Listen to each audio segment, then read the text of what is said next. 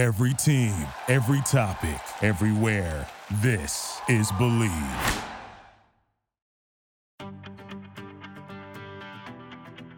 Well, hi again, everybody, and welcome to Dialed In. I'm Thom Brenneman. We thank, as always, the Believe Network for hosting our podcast each and every week. And we especially thank our producer-engineer, Dave Armbruster, for all his outstanding work. Look, we've had a lot of giants on this show already, and we're only about 3 months old. We've talked about some of the names: Bob Costas, Joe Buck, Troy Aikman. Last week, Eric Davis. Pete Rose, a two-part series a couple of weeks ago. This week is a guy who, like Pete Rose, back in the 70s and early 80s, late 60s for that matter, 70s and early 80s, was truly one of the great stars in American sports. He's considered to be the greatest catcher in the history of Major League Baseball, both offensively, defensively. Phenomenal talent. Came to the big leagues when he was only 19 years old. I'm talking about Johnny Bench. He will join us. Coming up next, you're dialed in. Living with Change is a nonprofit organization supporting transgender youth and their families. Transgender youth face higher rates of violence, victimization, substance abuse, suicide risk, and homelessness, but have few resources to help deal with those issues. To combat those numbers, and in partnership with Cincinnati's Children's Hospital, LWC created with Living with Change Center for Gender Health, serving more transgender patients and families than any other center in the Midwest. For more, please log on to livingwithchange.org. Since 1882, Children's Home of Northern Kentucky has been a lifeline for children and families in crisis. Now known as CHNK Behavioral Health, its team of doctors, nurses, and therapists impacts nearly 4,000 kids and families every year. An array of mental health services, including counseling, addiction treatment, and psychiatric residential care. CHNK also continues to care for abused and neglected youth who are in the state's custody. Right now, CHNK Behavioral Health is offering a free 10-minute conversation with a clinical therapist to help families dealing with the increased pressures caused by the ongoing pandemic. Visit www.chnk.org for more details, or for the free conversation with a therapist, call 1-844-YES-CHNK. Johnny Lee Bench was born in December of 1947 in Oklahoma City, Oklahoma, to parents Katie and Theodore Bench. His father was an Army veteran and served at Fort Still. He grew up in Binger, Oklahoma, where he starred in both baseball and basketball and was his class valedictorian. As a 17-year-old, Bench was selected 36th overall by the Cincinnati Reds in the second round of the 1965 amateur draft. He was in the major leagues at 19. In 1968, he was the National League's Rookie of the Year, the first time a catcher had ever won that award. He also won the Gold Glove, which was the first time that award was won by a rookie. 2 years later, he became the youngest player to win the National League's Most Valuable Player award. He had 45 home runs, knocked in 148 runs, while leading the Reds to the World Series. 2 years later, 1972, he did it again. His second MVP award. One of his most dramatic home runs was his ninth-inning opposite field shot in a decisive Game 5, which tied the score, a game the Reds would go on to win and return to the World Series. In 75 and 76, Bench led the Big Red Machine to back-to-back World Series titles, winning the Most Valuable Player award in the four-game sweep of the New York Yankees in 1976. In his career, Johnny Bench won 10 Gold Gloves, was a National League All-Star 14 times. He retired as the career home run leader for catchers and still holds a Major League record for most Grand Slams by a catcher with 10. Bench is also a winner of the Lou Gehrig Award, the Babe Ruth Award, and the Hutch Award. He was elected to the National Baseball Hall of Fame in 1989, his first year of eligibility, and got 96% of the ballots, the third highest of all time. He's the father of three boys, Bobby, Justin, and Joshua. Johnny Bench, our guest this week. All right, JB, of all of the things that I just mentioned, and that was a rather lengthy intro, but you've earned it, what did I miss, or what are you most proud of that I missed? Valedictorian. of my graduating class. How many kids were in that graduating class in Binger, Oklahoma? Well, you don't have to say that, Tom. I mean, it was 21, but I mean, it was kind of a deal. It was, I guess, all those things. I guess I had the things that happened that still allowed me to play, and the car wreck in 1966, drunk driver on the wrong side of the 4-lane, which I survived. The doctor at the hospital said he doesn't have any idea how I survived. I had the biggest bones he'd ever seen in his life. He said nobody else would walk out of here. And then right after the second MVP, 4 days after I turned 25, I had lung surgery, which they removed a spot out from my lung.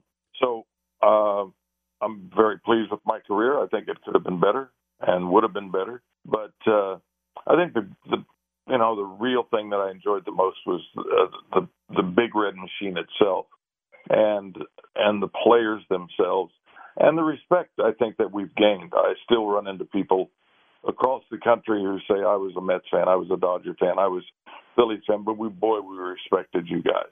And it's true. They really do. And so I think that's the thing I'm most proudest of. And, of course, I walked away when it was time, and I knew it was time. So I've gotten on with my life. I've had great success on a lot of things in my motivational speaking, and more importantly, now my job is raising these two young boys at 11 and 15.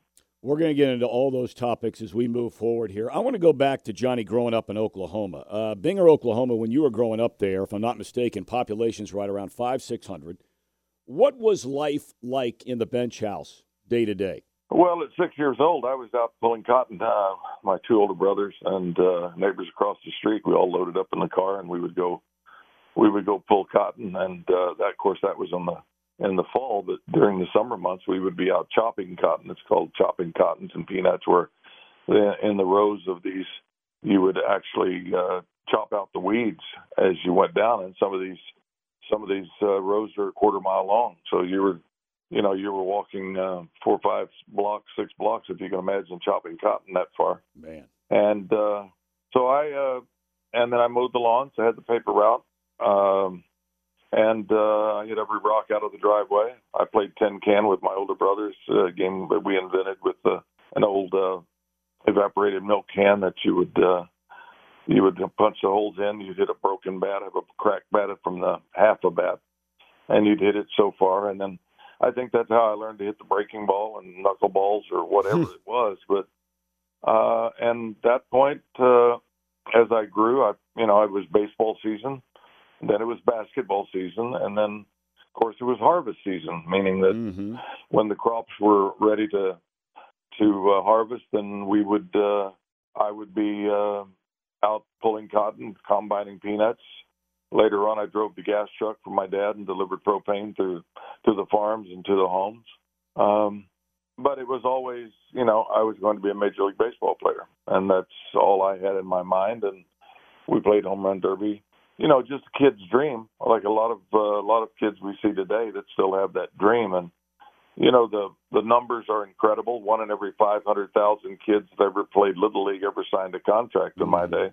Only 7% of those made it. So that never was in my mind, although I think that's why education was important to me and why I figured if I didn't make it, I would at least have something to fall back on. You're drafted by the Reds when you're 17 in 1965. For a lot of people listening to this show today, they can't understand what life was like in regard to Major League Baseball back in those days. I mean, in Oklahoma, in Cincinnati, in New York, it didn't matter which town you grew up in. There weren't games on every night of the week. Major League teams were lucky to have 30, 40 games a year on television. In Oklahoma, you didn't have a Major League team. You did have a minor league teams. But were you following Major League Baseball? You played baseball, but were you really following the game?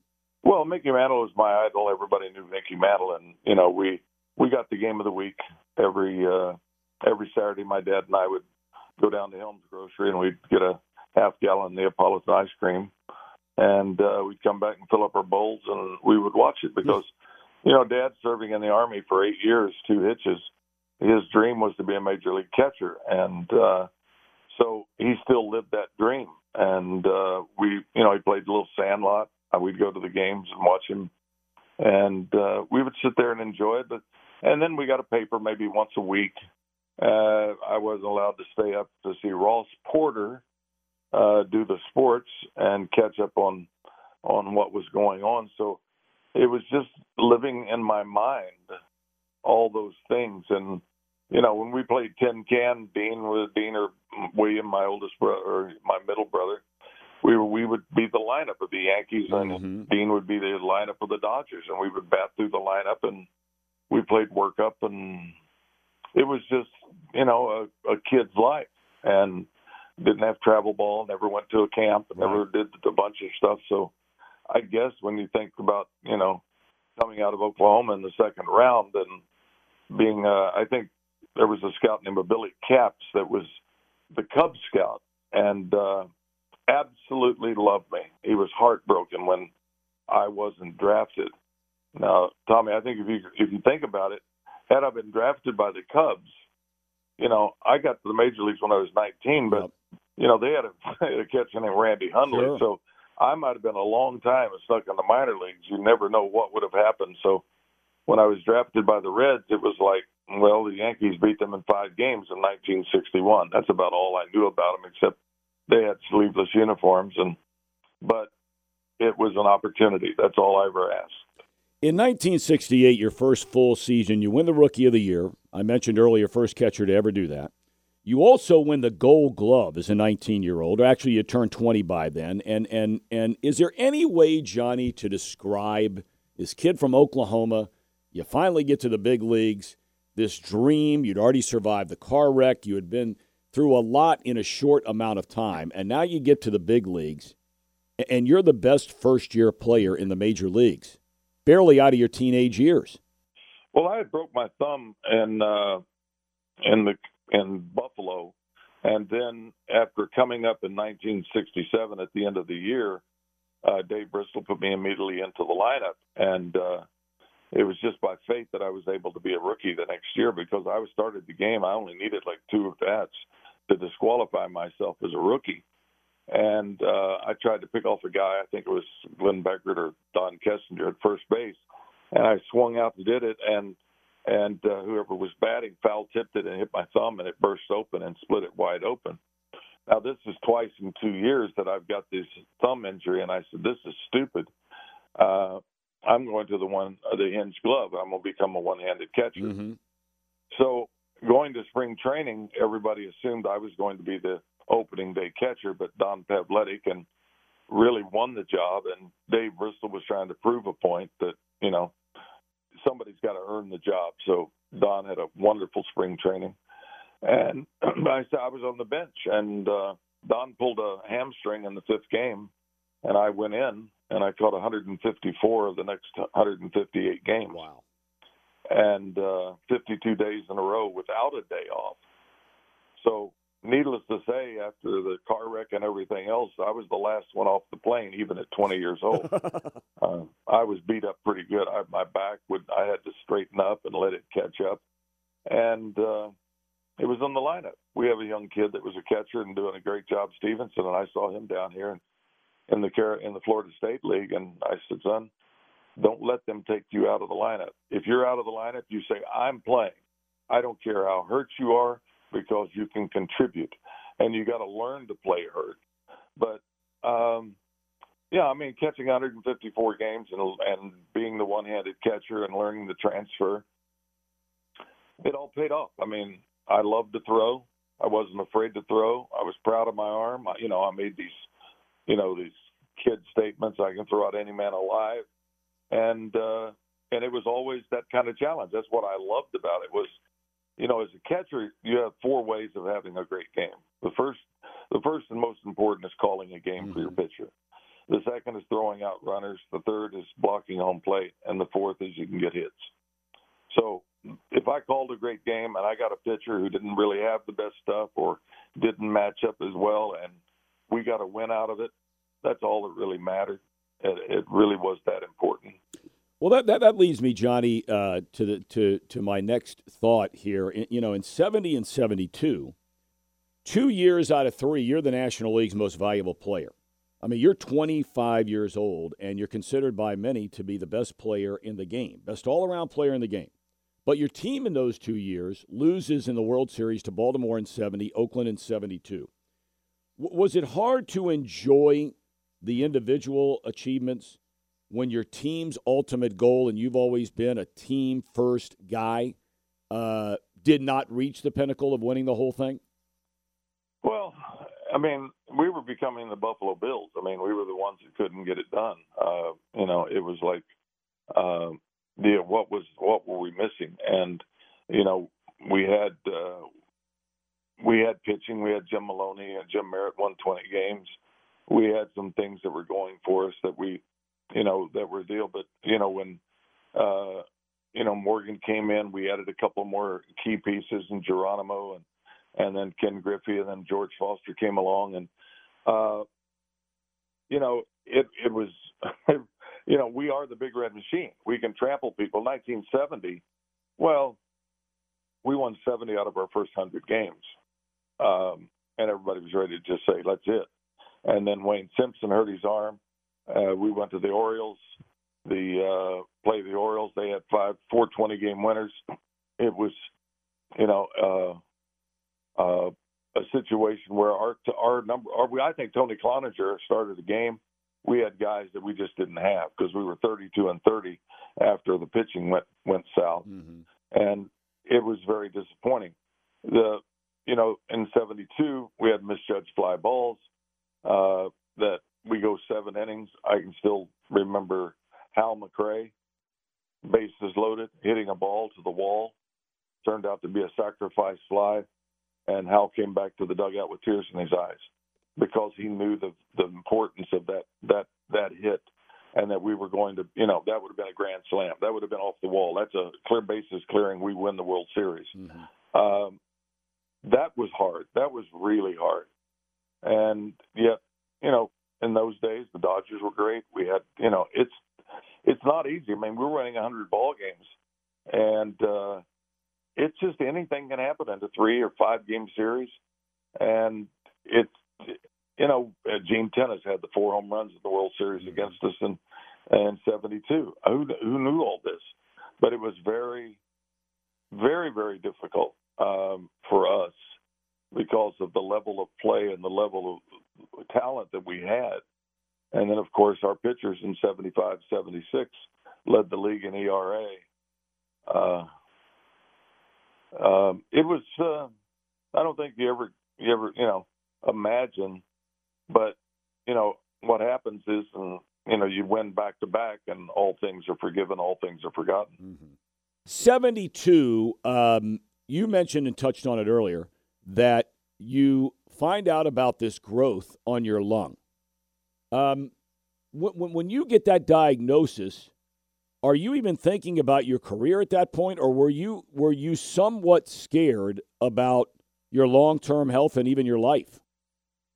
Oh, no question. Yeah, I mean, this spot had developed from the past winter. I had been out to play in a golf tournament, Buck Owens golf tournament, and it was called the San Joaquin Valley. And that's what the fever is. It's coccidioidomycosis of some form like that.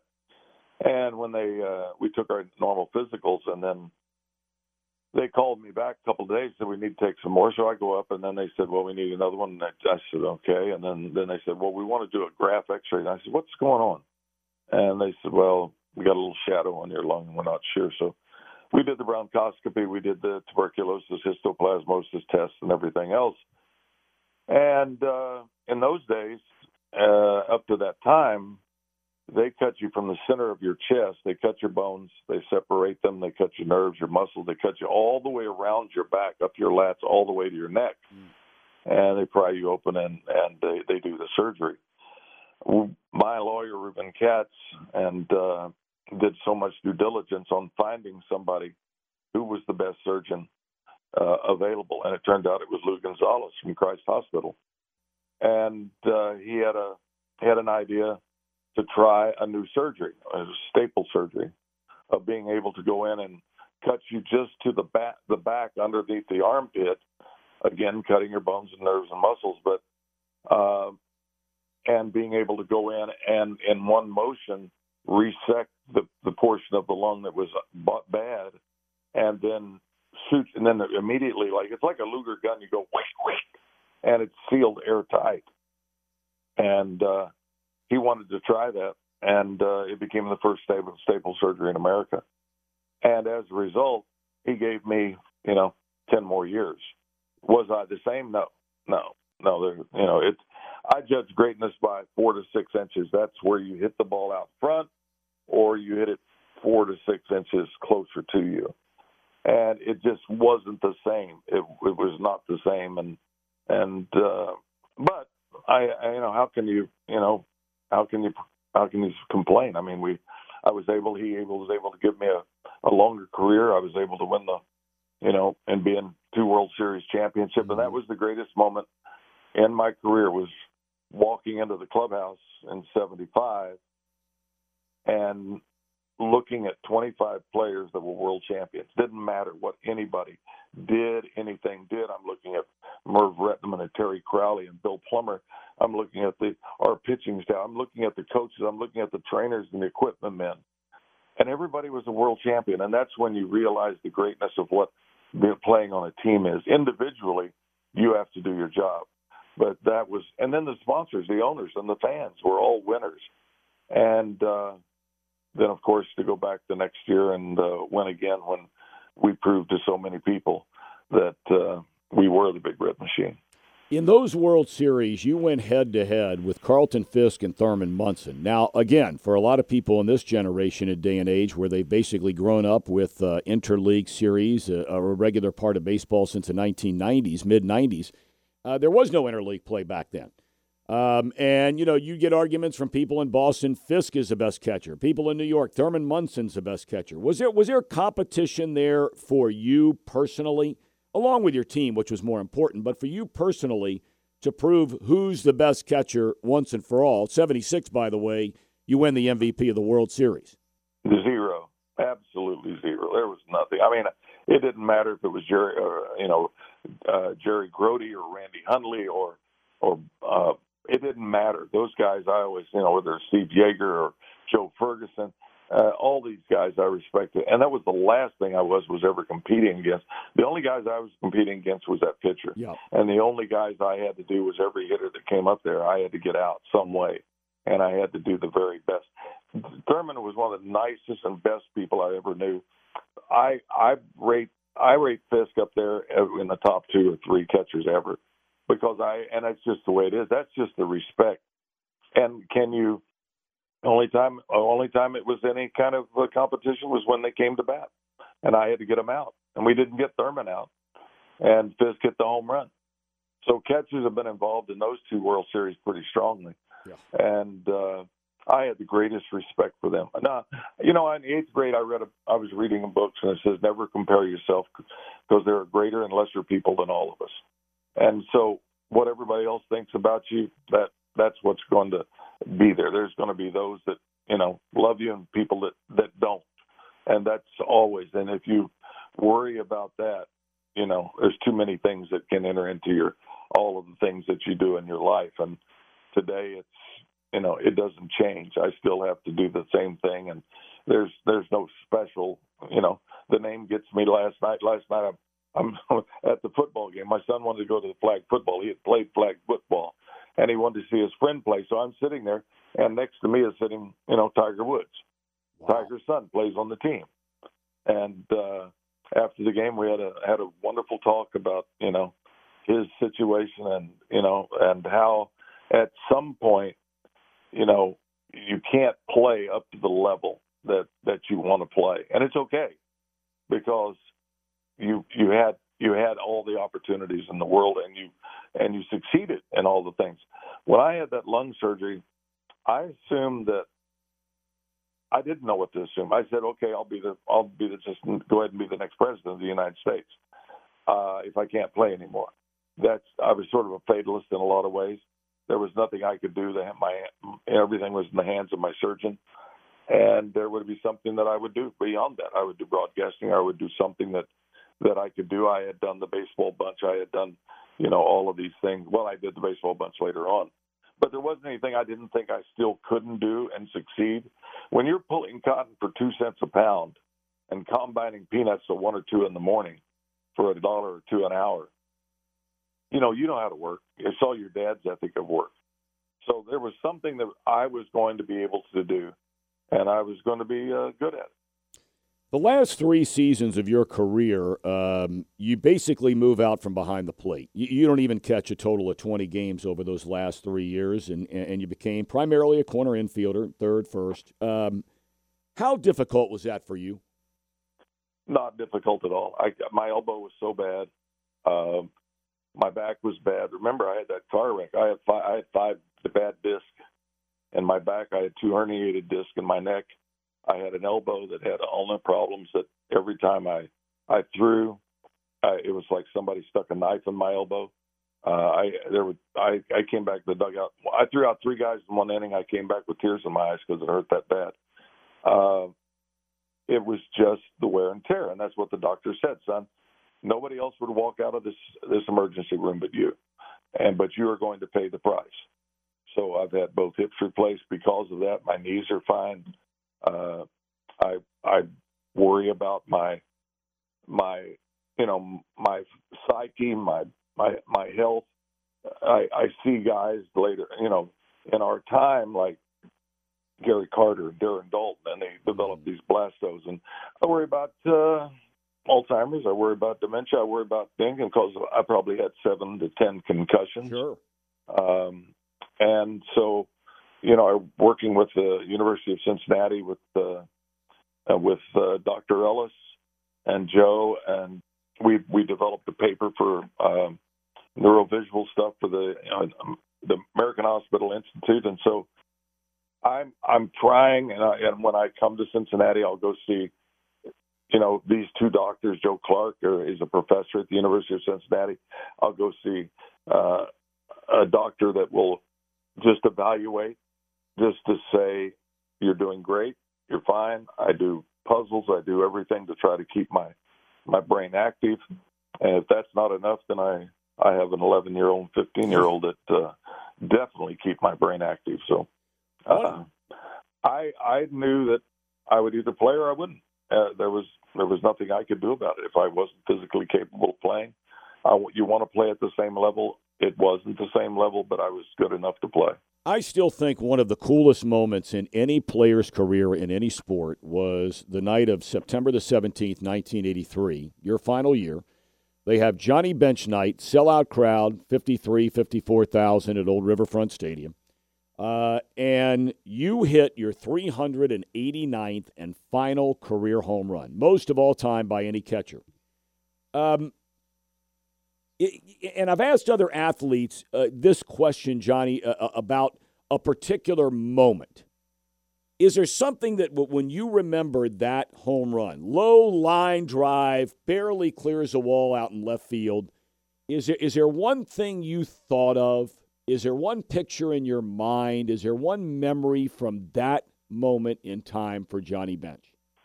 Well, I think it was on a Thursday night. I can't be for sure. I know it was a weekday. And so actually it was me. It was my night. It was my night. And I was anxious. I was like, how's the crowd looking? So I'm hoping there'd be a nice crowd. I should say there was. I have 40,000. Well, when I walk out on that red carpet and there's 50-some thousand people there, and that was the only time I ever felt like it was me. It was about me. I never thought it was about me at any other time. And the response that I had from those fans and the response that I had from my teammates and the respect I got from the Astros, when I hit that home run, it was pandemonium. It was, how could you ever ask for anything? No doubt about it. No doubt about it. You can't, to fail is just, it would have been, okay, I got a couple of hits. But to think I hit a home run and the thing I remember so much about it was Joe Nuxall's call. Mm-hmm. And he had tears in his eyes. You could hear it. You could hear the tears. You could hear it. And when he came down to interview me, but when you looked up in the stands and you saw people crying, it was like, grandfathers telling their sons and sons telling their sons. And I mean, it was so magical. It didn't matter. It was like everybody that was there got what they wanted. Yep. And the Astros clapping. How could you ask for anything more than that? I mean, it was unbelievable. It really was. Playing your entire career for one team, did you ever wish or ever think about going somewhere else? No. In fact, when I went into Dick Wagner's office to tell him that I was going to retire, the first thing he said was, "Do you want to go to St. Louis?" Whitey Herzog had wanted me to come over and play. And I said, "No, I'm right here where I should be. I've got Fifth Third. I've got broadcasting ahead of me. No, I'm good. And I'm not Johnny Bench anymore. So it was not something that I could accept and put before anybody else. Cincinnati was my place. It was. I had so many friends and so many associates and business opportunities, but no, I never really wanted to go." When I've been around you at many, many events, and especially when they have the Reds Hall of Fame induction every other year, but they're different events, whether it's Reds Fest or whatever the case may be, and all of your former teammates, and specifically the pitchers that you work with, I find the whole conversation, just standing back and listening and watching and listening to the interaction between you and this guy, Gary Nolan, or Freddie Norman, or Jim Maloney, or whoever it might be, there's a trust. There's an incredible sincerity to that bond all these years later. Can you talk about that a little bit? Because it really is amazing how much, Johnny, as great a player as you were, and you were the best player in the game, as great a player as you were, those pitchers trusted you with every fiber in their body before they threw any pitch they threw. Well, I tell young catchers, and I said, learn your pitchers. There are three types of pitchers. There's those that you psychologically you learn to go out and say, "Hi, I'm Johnny. I'm your catcher. We're in Cincinnati." Then there's the ones you learn all about the mechanics, and there's the ones that you have to get more out of, and you actually push them harder. And I don't think there was ever a time that I ever had anything but the best for that guy out there to get him through that and to make him feel like he was the best and that he could do it and that he was capable of doing things. And the trust that we had together, they shook me off. There were guys that shook me off. There's guys, that couldn't shake me off because I really was in command back there of what their stuff was and how I could get them through everything, and I could make them get a win in a game. But I've always felt that I tried to think I made them feel that they were the far more important than I ever was. I wanted them to know, and I every time I see them, I have a love for them. I have a respect for them. There were guys out there that, such great athletes, just tremendous human beings. And I will defend them. I would defend them to whatever end that they wanted or needed. And I was just there for them. And I think it's always the way it was with every player on the team, because the only way you win is that you get the best out of everybody and that you instill confidence or you respect them to the point that they understand that they are appreciated and that you really had the best for them in mind every time you went out there. So I talk to so many of the guys still. Humey is here, and Raleigh Eastrick's been down here, and Will McEnany lives here, and I was talking to Lacoste the other day, and Freddie, and it's just guys that, and you carry on the conversation, but you have interest in them, mm-hmm. and they are more important than I'll ever be, I think. But one of the reasons you were able to do that, Johnny, is because, growing up, I'm assuming in Oklahoma. I mean, I think this is a pretty safe assumption growing up anywhere back in those days. And then when you start your professional career as a teenager at 17, you were allowed to call the game. I really wonder your thoughts on catchers that have been coming up now for the better part of not just one generation, but two generations, where – starting in Little League and especially in high school, really in college, and now with sabermetrics and everything in Major League Baseball, the catchers no longer are able to, quote unquote, call a game. You agree with that? Yeah, you have to remember, Tom, I was a pitcher. I didn't catch, and in high school, I pitched the county tournament, the by-district, the district, the regional, the by-regional, and then I pitched the state finals. I pitched, so I understood how to pitch. I understood location. I understood how to get a hitter out, what you had to do, so it transferred over. I mean, we had a kid that would catch but wouldn't play third, so I had to play third. And then when I played American Legion baseball, I was only 15, and these guys were 17 and 18 in another town, and they were already the catchers. And so I didn't catch there either. I played third. I pitched. I played first. So I can still remember in 1966, we were in Clearwater with a combined team of the Astros Reds in the instructional league, and Dave Bristol made the comment that I called a good game.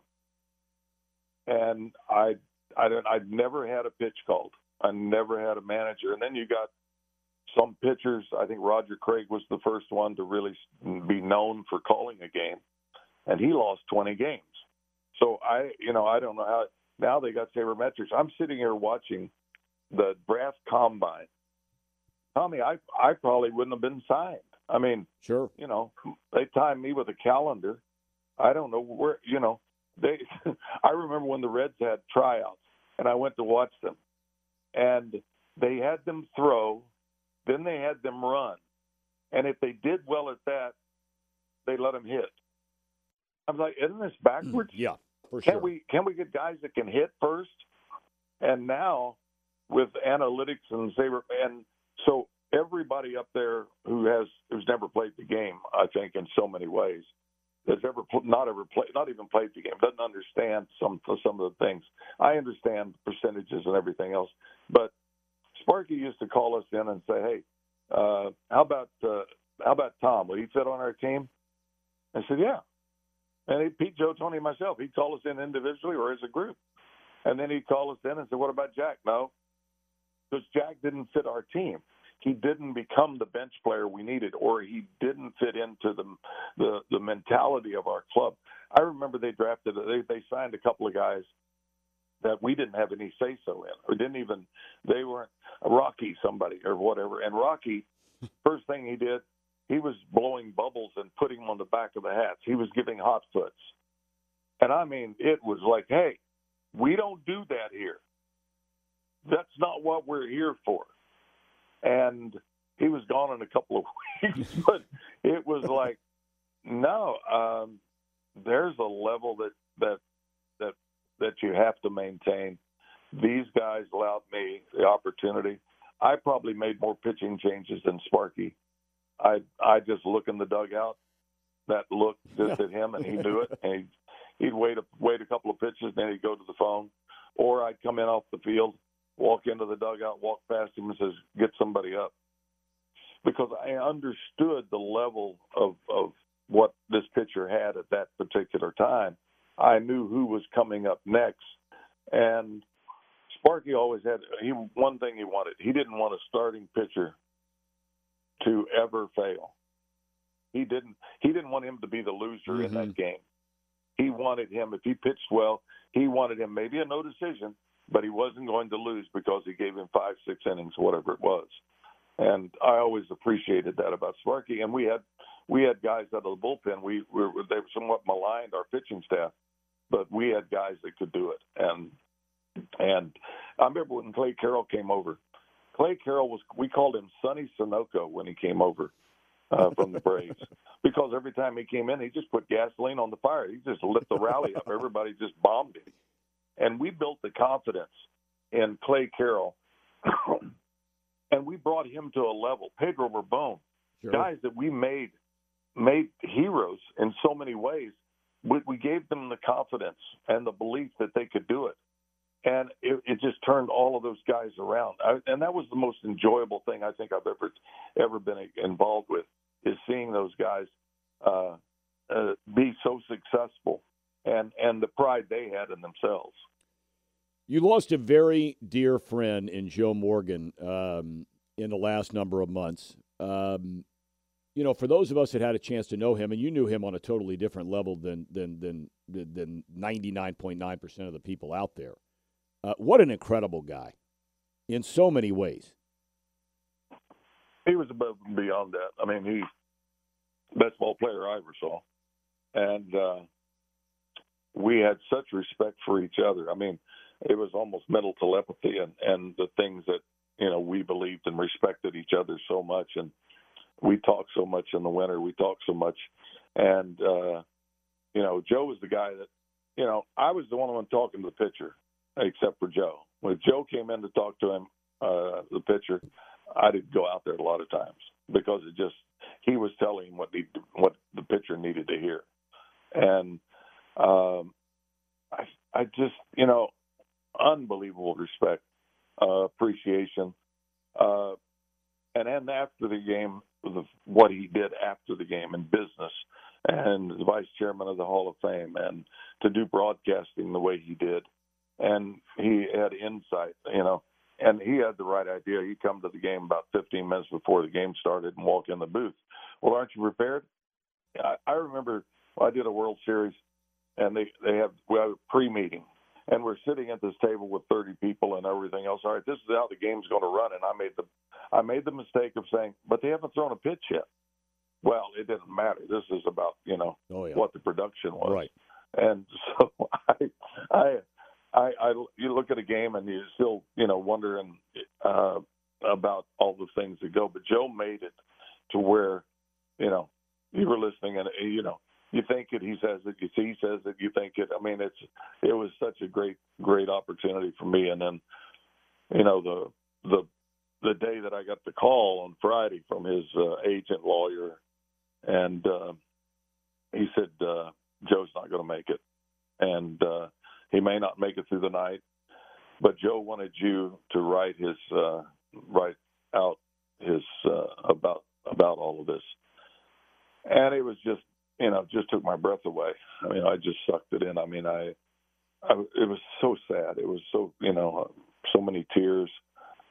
And so I had a couple of days to prepare, and it was the next day, and then it got to Sunday, and then we lost Joe, and it was, what do you say about, it's easy to say something about the best player you saw, sure. Best friend you had, and the greatest respect you had for a human being.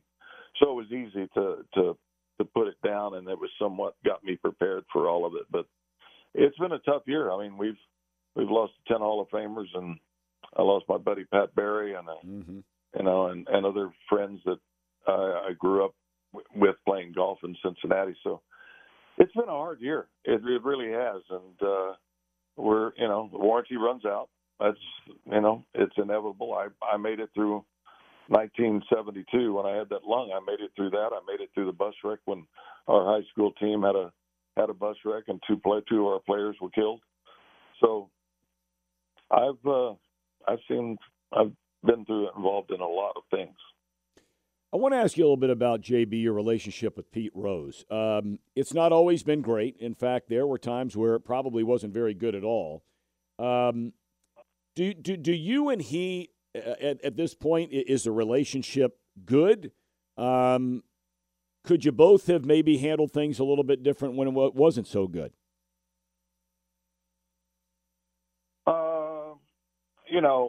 Look, I got buried in Cincinnati when I said Pete shouldn't be in the Hall of Fame. I was the evil villain, and people came down on me. Broadcasters came down on me. The guys at WLW were down on me. Everybody was just, and it was me who was holding all these things back. I mean, even your dad, You know, and it was, do we, you know, what we've had to live through with all of this is the fact that he put us through it, Joe and Tony and myself and anybody else. I mean, we're still talking about it. And that was 1989. We're still talking about it. Yep. And, you know, I went through the year of my Hall of Fame induction saying, congratulations, Johnny, on being in the Hall of Fame. What about Pete? And we were partners in business. He gave me an opportunity to be the MVP. He was on base all the time. We had bowling alleys. We had car dealerships. We had the things. And, you know, it's just like, I think the part about being what he did unfortunately to himself, which the thing that was the hardest to do was to go through that he did it to himself when he had ways of doing it a lot better, and then he didn't. And so, no, we don't have a relationship now. And of course, you can say that about a lot of people. I'm sure there's people that don't get along with other people. Sure. And it doesn't affect my life because, you know, except we're still talking about it for whatever reason. Your oldest son is named Bobby Binger Bench. Binger, we've talked about already, your hometown. Bobby, if this is true, named basically after two very dear friends of yours, the legendary Bob Hope and the legendary Bobby Knight. I want to ask you about Bobby Knight. In the climate we live in today, JB, there is no way Bob Knight gets a chance to coach in the Big Ten at Indiana. I'm not sure he'd coach in the Mid-American Conference. I don't know if he'd coach junior college basketball in the environment we live in. And I don't think that's a good thing in any form or fashion. I'm curious your thoughts because, you know, look, he'll have his critics out there. Everybody does. But at the end of the day, 99.9% of the kids that came to play basketball for Bob Knight would run through a wall for the guy. But it's really a shame, in my opinion. You agree with that? Well, Bobby once said a critic is a legless man who teaches running. Right. And Bobby, you know, I talked to him the other day, and you know, he's not not great, but we have great conversations. I talk to him about every 2 or 3 weeks. And Bobby Knight, no, because you don't get participation trophies anymore, and we don't have our kids. And then the parents are the ones that saying they're not getting a fair deal, and the kids saying, "Oh, I'm not going to put up with all this." And you can't yell at them, and you can't criticize them because they're very sensitive kids. And I kept thinking during the riots and all the demonstrations and everything else, I thought about the old adage, do you know where your kids are? Mm-hmm. Well, who cares? Obviously, they're my kids. They're showing but are they really showing? So it was kind of like, yeah, I understand what you're saying about Bobby, but Bobby could have adjusted some. Bobby was Bobby, and that's why everybody had the respect for him when they had the deal at Bloomington not too long ago, and all of those players showed up. Mm-hmm. Well, I mean, let's just say that Sparky Anderson left Cincinnati. Why? Because they started asking some of the young players, well, he didn't communicate with us. Oh, I'm sorry. Just get your butt out there and do your job. Mm-hmm. That's all. Earn it. Well, no, I don't have to earn it. I'm supposed to be paid because I made it up here and I do that, and I'm just not getting the real shot. And they become so pompous about it, and the pomposity of it all is the fact that they really think that they're far better, and they should be playing before somebody should have been catching or somebody should have been pitching or somebody. I'm not getting the fair shake. And then you get agents who tell the player that they're underappreciated, they're underpaid, they need to watch themselves. If your arm's got a little twinge, just back off, don't play. No, I think we pamper all of our kids too much, and everybody's got to play. Everybody's got to be you don't have to earn the right anymore. All you have to do is just sign up. I mentioned the name Bob Hope, and back in the late '60s, '70s, '80s, longer than that for him, he was the king. I mean, he was the guy, and of course, he put so much of his time and energy and money into the military and the men and women who are serving in the military. We mentioned earlier, you were in the reserves. Your father was in the military. So obviously that means a great deal to you. You actually toured with Bob Hope and went to Vietnam. How did that experience change you, make you, impact you, any of the above? Well, I mean, I had never been away for Christmas, and I asked Mom and Dad after they called me and said they want me to go to Vietnam and around the world in 12 days, and they said, well, absolutely, you got to go. And so, and so I go to Burbank and I start doing rehearsals with Bob, and Bob from that time, from the very beginning, was trying to write lines for me and our little skits that we did so that I would be great or I would be funny. And we rehearsed and we worked on it on the planes, and he'd come in with a new line. Hey, I got a new line I want you to try. Okay. And, we sat together on that plane for the whole trip. I was right next to him. And he called me every week afterwards. We talked every week. He had a new word, new joke, or he had some new line. And we would just talk. And he came. I'm sitting here looking in my office and at the Johnny Bench roast, and here's Bob Hope. Mm-hmm. Bob Hope. Yeah, Bob. Is that my roast in Cincinnati? Right. Who the hell am I? I mean, but it was just, he was so cool. And, the USO trips made him. I went to Desert Storm with him, 1990. I went with him. And I've got that up on my wall as well. But it was, and Dolores Hope and I played gin for 12 hours, and I'm not a gin player, and she almost won. We were playing for Bobby at that time because she wanted my child. So I lost him for about 90% of the trip. And then I won him back in the last 2 hours. Good. So it was, and they climbed up on the back of those half tracks, but what joy he brought to all of those people. I think the greatest thing was, and then in 1970 when I did that, in 1971 I was invited to play in the Bob Hope tournament, and so the last day on Saturday, I'm putting on the green, getting ready for the tee-off time next after Bob and Spiro Agnew and Willie Mays. They were in a group with a pro, and I'm playing with Arnold Palmer. And what I had learned from Bob and just the way he wanted me to come over and be on the tee with him while they teed off, and he introduced me to all the people. And I mean 600 people, 661 people in Binger, and I'm standing there in the middle of this thing, with all of these people, and he's giving me accolades and everything else. And then I'm playing with Arnold Palmer, and I played that 18 holes, and for 18 holes, Arnold Palmer said hi to people. He winked at them. He waved at them. He gave the thumbs up. And we talked the entire time. We walked the fairways together. And we laughed and we had so much fun, but it made me aware of the fact even more. I think a kid from Oklahoma, I already had that, but he made it how important it was to make somebody feel good or make them give that little bit of notice that made them, they would always remember. And so that's the way I learned about my life. I learned about Arnold. I learned about Bob, and it made me even more aware of people. And you try to be as good as you can to people.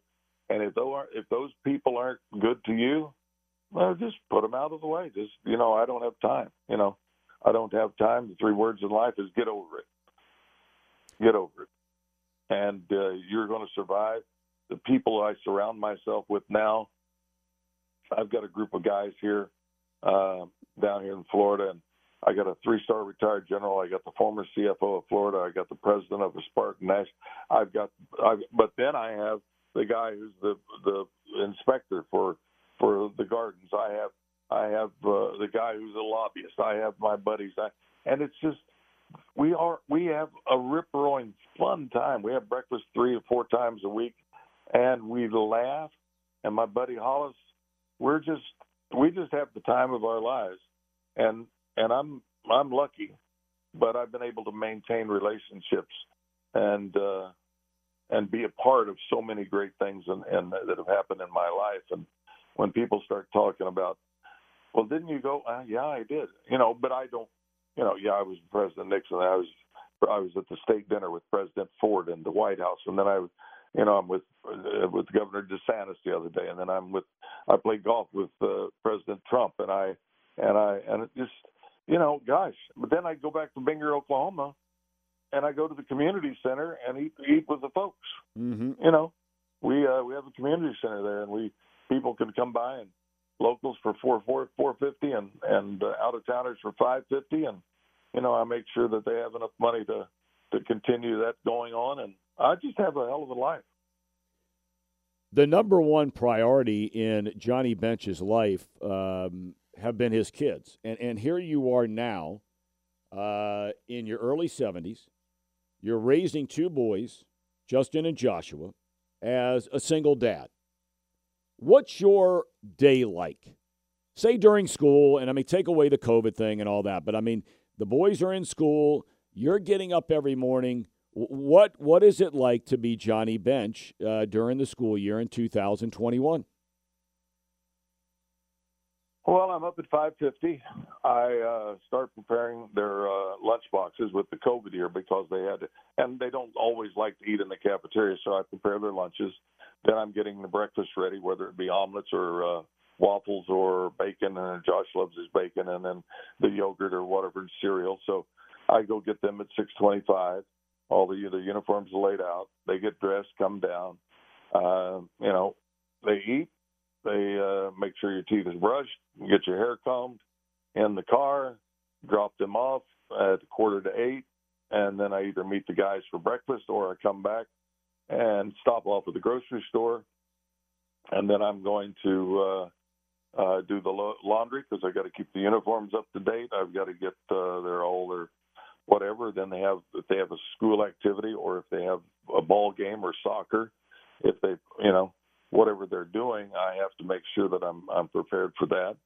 And we have the week on, week off. Their mother is in town here, and when a lot of times when I'm going to breakfast, I'll just say, hey, I can pick the boys up and take them to school because she's going to work out or whatever afterwards. So that's easy. So I see them 2 or 3 times that week, and then of course they always have forgotten something. So.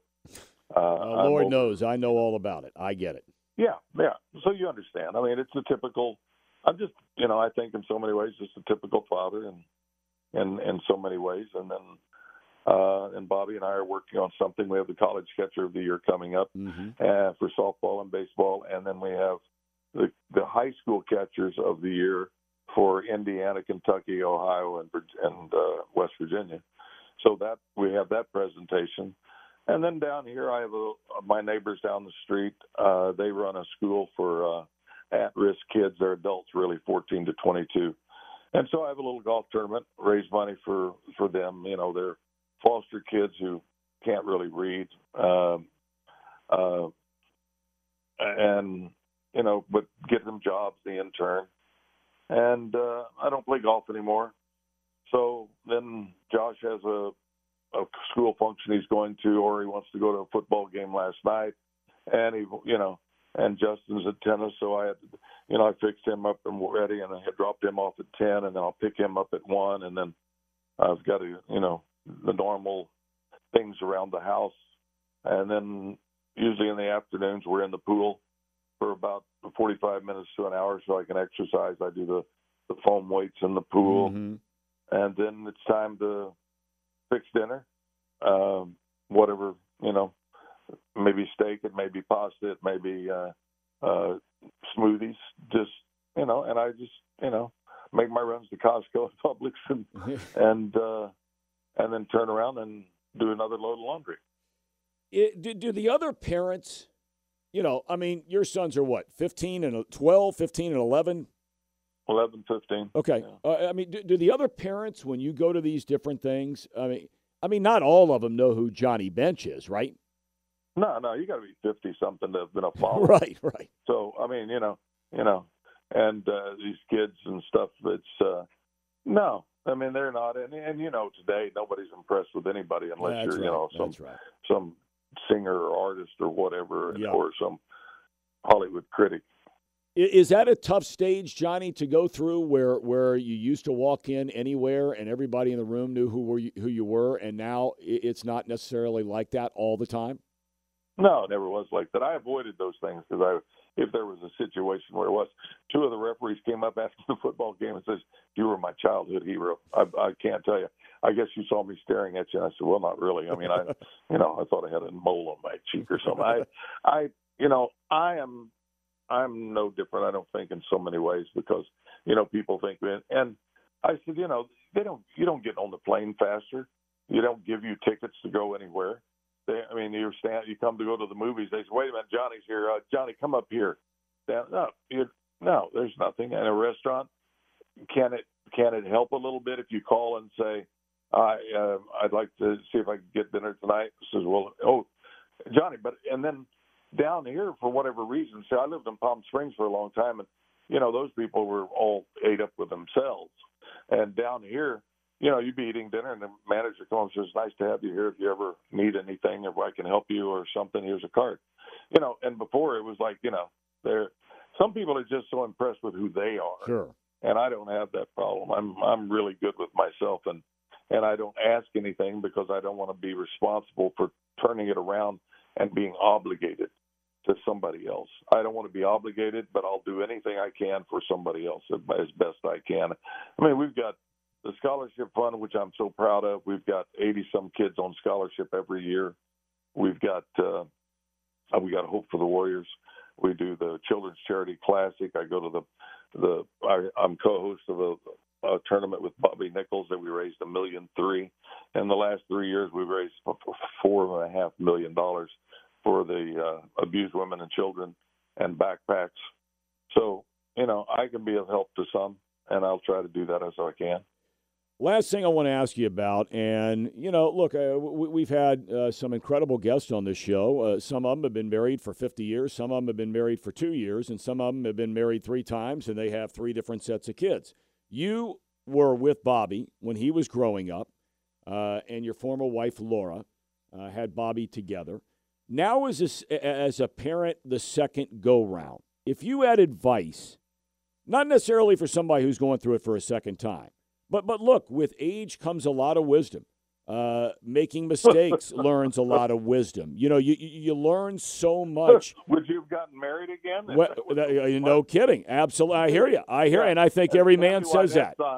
Tammy Wynette said, "Keep on loving until you get it right." So you failed. So I'm failed at baseball. I failed at a lot of things when I didn't do it. But so I mean, it's like, do you have wisdom? No, I think sometimes, you pick the wrong one, or they become disenchanted, or it seems to be over 50% of the people are getting divorced and whatever, and it's sad to see that. But they're young, or they have and they need more. Their wants are different. Mm-hmm. I think so many people before, before in the old days, you had a wife that was home usually, and she was raising the kids, and you were out working. Then everybody all of a sudden needed 2 cars, and they needed 2 jobs to survive. And they start doing, and they become, interested in other things, and they become drifting apart and everything else. You can try as hard as you can. Sometimes it's the school that is the teachers that are putting things into their minds and into their heads. I mean, they come back with, you can't eat this because this does this, and here's what we're doing in the ecology, which are learning great things.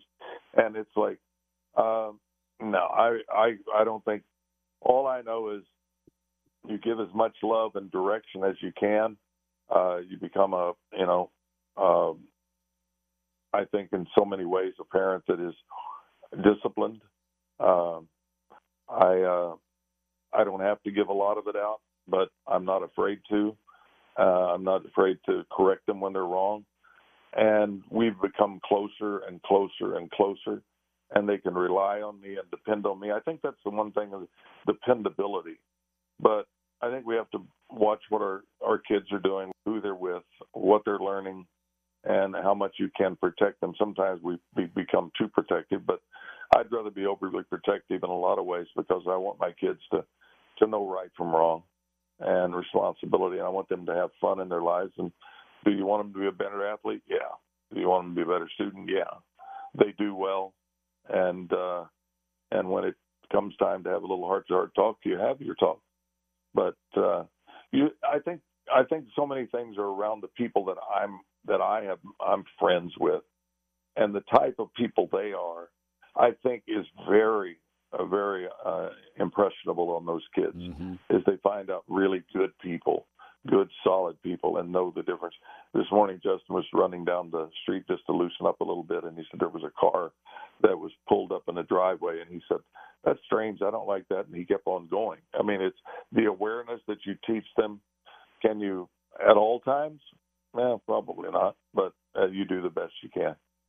JB, this has been fabulous. I thank you so much for your time, your generosity of your time, and having a chance to talk about many, many, many things. You've talked about it already. You've had just an incredible life, and I think you start to go back and look at the things that you did on the field. And I had the blessing of watching you play, virtually every day from the time we moved into town, and the back-to-back World Series championships. You've given so much to so many, not just as an athlete, but as a man. And helping those less fortunate. So I can't thank you enough for your time today. Well, I have to say this. I talked to the general this morning, and he's been the head of the Strategic Air Command. He's been on the Joint Chiefs of Staff. He's flown B-1 bombers and everything else. And I said I was doing a podcast with you this morning. He said, "How's he doing?" Tell him that I like him, and tell him I think he got a bad deal. And sometimes, we in life have made mistakes, and we have so many things outside entities that step into it. Instead of somebody stepping up and saying, we're not going to go for this. You made a mistake, okay. You paid for it, get over it, and let's get on with it. The talent is still there for you, and to listen to you like today, and the professionalism that you have. And hey, who hasn't said something? I mean, and done something in their lives, but it's ridiculous that it's still out there and it's still not being rectified. No. And of course, you can take the it anywhere you want to, so you'll be all right. That's exactly right. JB, thanks so much for the time. All the best. God You're bless welcome. you, my friend. Good man, Johnny Bench. Not a perfect man, a good man. All right, we thank Dave Armbruster, our producer-engineer. That's Yid. That's who he was referring to. And we'll look forward to catching up with you again next week. You're dialed in.